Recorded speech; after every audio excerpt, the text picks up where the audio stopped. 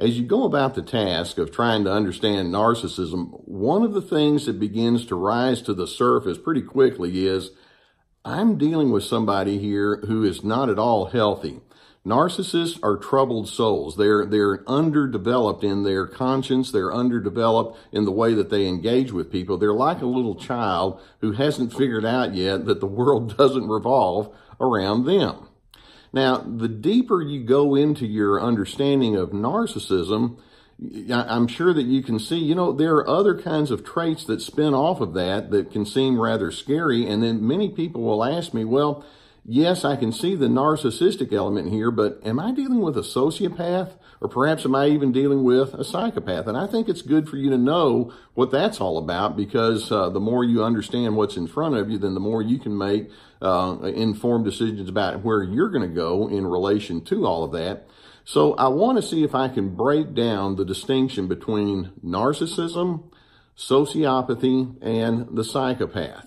And as I do so, I'm going to give a heading to each of these three categories to try to make it a little easier for you to understand. When we talk about narcissism, I'm going to use the heading dismissive. When we talk about a sociopath, I'm going to use the heading schemer. And then when we talk about the psychopath, I'm going to use the heading predator, okay? And I think you can already see where we're going with this. It actually becomes a continuum with the psychopath all the way down at the far end. Now, you know that with the narcissist, we have very high need for control, a very low level of empathy, a lot of exploitive and manipulative behavior. They must be in charge. They must be superior. They have an alternate view of reality. They can rationalize anything and everything. And then when I put it under the heading of dismissive, then there's certain other elements that we can add to that. For example, the narcissist will overvalue themselves, which predictably says then they undervalue you. You're just a pawn. You're just a player on the stage as far as they're concerned, and your worth and your value is not something they put much thought into at all, other than how they can use you.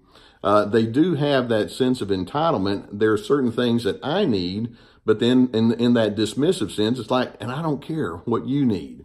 Or they always have to be right. Well, when they're right, again, going back to the dismissive word, well, then somebody's going to be wrong, and guess who that's going to be?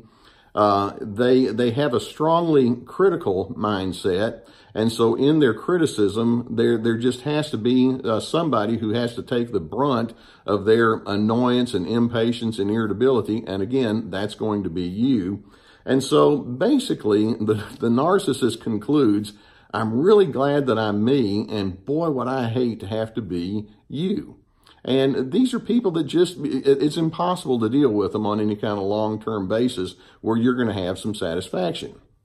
Now, let's take it up a notch, and let's go to the category of sociopathy.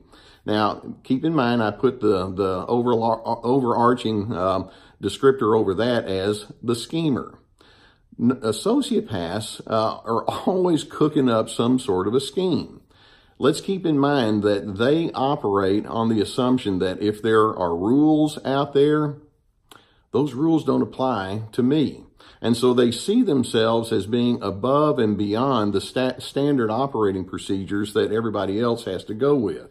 Now, it could be that inside a business, if a business has a certain protocol in terms of how they do things, their thinking is, but the protocol is going to be different for me because you see, I'm way special, I'm really smart, and I'm a lot better than that. Or inside a relationship, it's like, well, most people, when they do relationships, they handle it A, B, and C, but I'm not most people. And so they give themselves particular entitlements. Morality is something that just is meaningless to them. They may say that they're committed to you, but then you find out that there's all sorts of stuff going on behind the scenes, whether it's through addictive behaviors or through cheating and being involved with multiple people at the same time. Rules and morality are just irrelevant to them. It's whatever I feel in the moment. And so they do not conform. In fact, they like the idea that they don't conform, and they like to have toys that are a little bit different. They like to have all sorts of activities and ventures that say, I'm a pleasure seeker, and you're going to see it, and you're going to see it very easily around me. Now, another ingredient that goes along with this is no remorse, no guilt. If you catch them red-handed at doing something, they may say something to get themselves off the hook, like, yeah, I guess I shouldn't have done that. But at the end, it's like it doesn't sink down very deep at all. If you or I were to do something really wrong, I would hope that there would be a sense of agonizing and soul searching that goes on. Sociopaths don't agonize. Sociopaths don't soul search. Now, they can be very intelligent and they can intellectualize all sorts of aspects of life, and they can talk as if they understand right from wrong, but down at that gut level, it's just not there. They do and say whatever is expedient in the moment, and then whatever accountability you want them to have, it's like it's meaningless. They wear masks, and they're chameleons who live to exploit. Now, one of the things we can say about sociopaths is they can be very skilled at picking out people that can be duped, or picking out people that can be manipulated, and because they're slick talkers and they can say whatever needs to be said in the moment and bring you in, and they tend to work pretty quickly. And so one of the things that you want to watch for is when somebody tries to get you to join them in perhaps something that seems a little bit fishy, but they say, come on, it's okay, and they work real fast with you because they like pulling people in, because then if there's something wrong, they have someone that they can blame, and it's going to be you. Now, let's go to that place of the psychopath. And I mentioned that the word we're going to have there is predator. Now, a psychopath, well, when you see movies and things on television news and all like that, the psychopath tends to have a very strong criminal mind. I mean, when we say they don't have a conscience, they have zero conscience. It's like they have no regard whatsoever for order. It's completely all about themselves. They have no need for compassion. They do not attach well at all. People are only tools to be used. And so they can be very cold-blooded in the way that they engage with folks. They must be dominant. They can have a very bad temper, and they can be very overwhelming when somebody does something that displeases them, to the extent that their punishing behavior can be very severe and abusive. You are a pawn to be used by these individuals, nothing else. So they have a reckless disregard for any kind of order, and they have no sense of accountability whatsoever.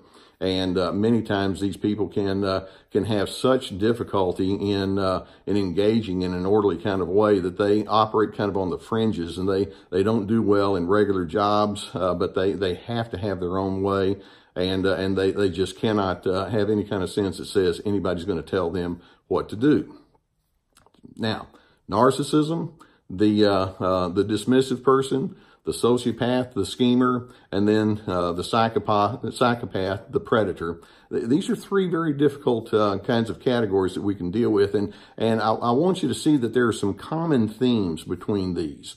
All three of these categories operate with the presumption that you are beneath them. There is no sense of equality in the occasion with any of these three. You exist to be exploited. You serve a function for them, and whatever the function is, it's going to be very self-serving. And so if you think you're going to gain by being with these people, think again, because they have no regard for whatever gain you might want. And then another common theme between these is there's little to no honesty. What you see isn't necessarily at all what's really going on, or what's a projection of what's going to happen. You're dealing with smoke and mirrors. And then another common theme with these is you stick with these people long enough, you will be harmed. These are not people who have any regard for your sense of well-being, and then any plea that you have for better treatment, or any plea that you have for them to see their dysfunction, is going to be dismissed. So it's not a very optimistic kind of thing for us to understand, or for us to engage with, is it? So as we look at these kinds of characteristics in these three categories, I think it's going to bring you back to some of your basics, asking, is this really what I want? Now, it's always fascinating to me when I see people who are drawn to that bad boy mentality or that wild girl kind of mentality, or it's almost as though we glamorize the people that get away with breaking laws and all of this. And I'm frankly amazed when I watch some of or I don't watch them actually, but when I know of movies that glamorize the mean person, that glamorize the people that break all the rules. Seriously, is that really what we as a culture want to hold up as something that's entertaining, or that's something that we want to aspire to? I hope that you can see through that and realize this is not at all a way that anyone would want to engage, and behind the scenes there's just much hurt and damage that goes along with it.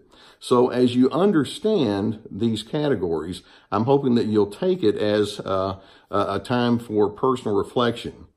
Looking at what these people are capable of and what their tendencies are, I'm hoping you can ask, what's my better alternative? What does goodness mean to me? And how can I treat people in a way that never leads to the ways that these individuals do? And in having this information, I want you to be able to take it in a good direction and ward off your sense of vulnerability to those who cannot and will not agree with what you understand to be a right approach towards life. Now, I'm hoping that you gain something from the videos that we put up here on our Surviving Narcissism Network. Beneath the video, you'll see that subscribe button. I would invite you to do that. And we also have some links for some books and some online videos, and I hope that you would take availability of that. I really enjoy doing these, and I like getting the comments from you, and I will see you next time around.